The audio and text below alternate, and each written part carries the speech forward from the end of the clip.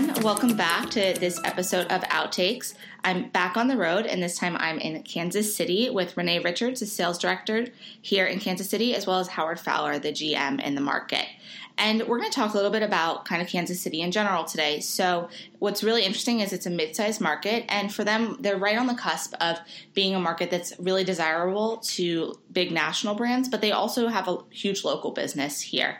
And one thing that's really unique, and they're going to talk about and highlight, is that Kansas City is actually one market, but it's split over two cities and two states. So there's a lot of different nuances that come with a business like that.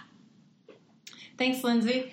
So Kansas City is, as Lindsay said, it's split between Kansas City, Kansas, and Kansas City, Missouri. The majority of our inventory lies in Missouri, but we have great coverage on the Kansas side as well.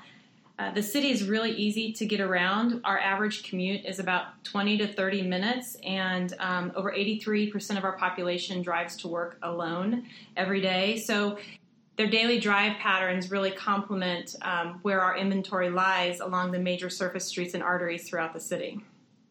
In fact, if you put a 20-25 mile radius around the city, you will encompass the entire market.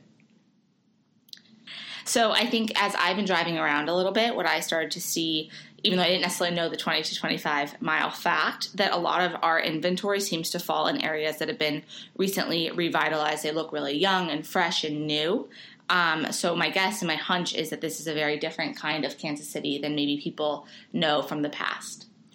Yeah, so people think of Kansas City as being sort of a conservative and old school town, but actually we've had a lot of districts that have been developed, like Power and Light District has Sprint Center, and that's where most of our events are, and AEG has developed an entertainment district around that, which is really very modern. And then Crossroads District is like a hip and trendy art district that's come a long way in the past 5 years. The Country Club Plaza is a high-end shopping district. It's been sort of the go-to entertainment area for Kansas City, so people think of that, and anybody who's come to Kansas City is surprised to see these great areas. But then further north, the River Market is a district that has a farmer's market and shopping in the area. And then Westport is a nightlife district, whereas AEG in the Power and Light District has a lot of chains. Westport is nice because it has a lot of local bars and locally owned businesses and live entertainment.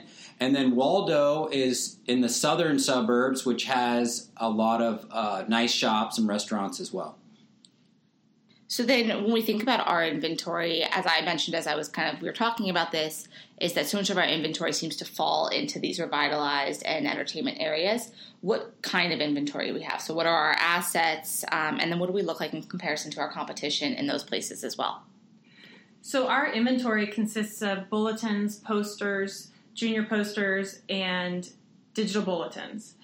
We have one wall in the market. So the entertainment and lifestyle areas that Howard mentioned, if you were to draw a rectangle around that core of areas, that's where we would have a lot of options for coverage between our posters and junior posters and bulletins. And so it's nice to have that combination because we're able to fit any RFP that comes in at any budget.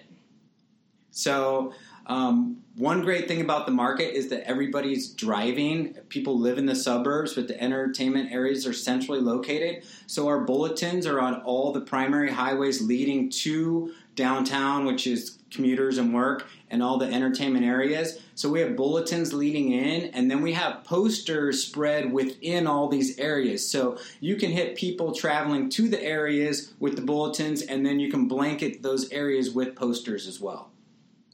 As far as the competition goes in Kansas City, so we have a majority of the prime assets, especially as you get closer to downtown. Really excellent inventory on all the top expressways. Lamar is our primary competitor here, and they have inventory on those same expressways, but not as much and not in all the areas that we do. We have all of the posters and all the junior posters. Both companies have digital. And then as far as other competitors, distant third is Link, which purchase weight, and they have maybe a third of the inventory of either one of the two of us. And then Ad Trend, being even further back forth, has a limited number of bulletins on the outskirts. I think that it's really great for everyone listening to get a chance to really understand the full scale of the Kansas City market.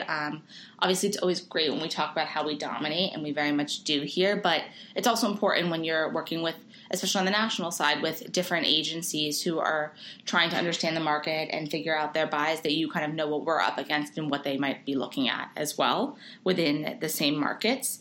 So my final question, and something I always like to know, do you guys have a favorite campaign or advertiser that has run here that has done something very cool, or even something fun facts about different companies that might be headquartered here?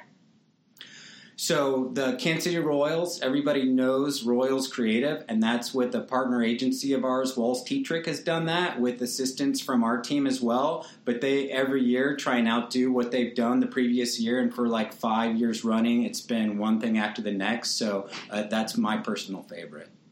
I think that the Royals have done a great job of getting Kansas City and our inventory on the map as far as national coverage. And then also, I think my favorite is, because our local team, creative team, has done it, is the Kansas City Zoo.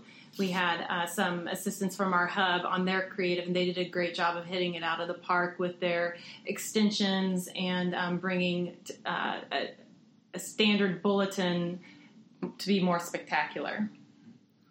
As far as companies that are headquartered here, I think due to Kansas City's central location in the country, it makes it favorable for companies. So we have some companies that people might not expect are headquartered here, which Sprint, some people know, but Garmin is headquartered in Olathe, which is a suburb of Kansas City. We have Hostess, H&R Block, Russell Stover's, AMC Theaters.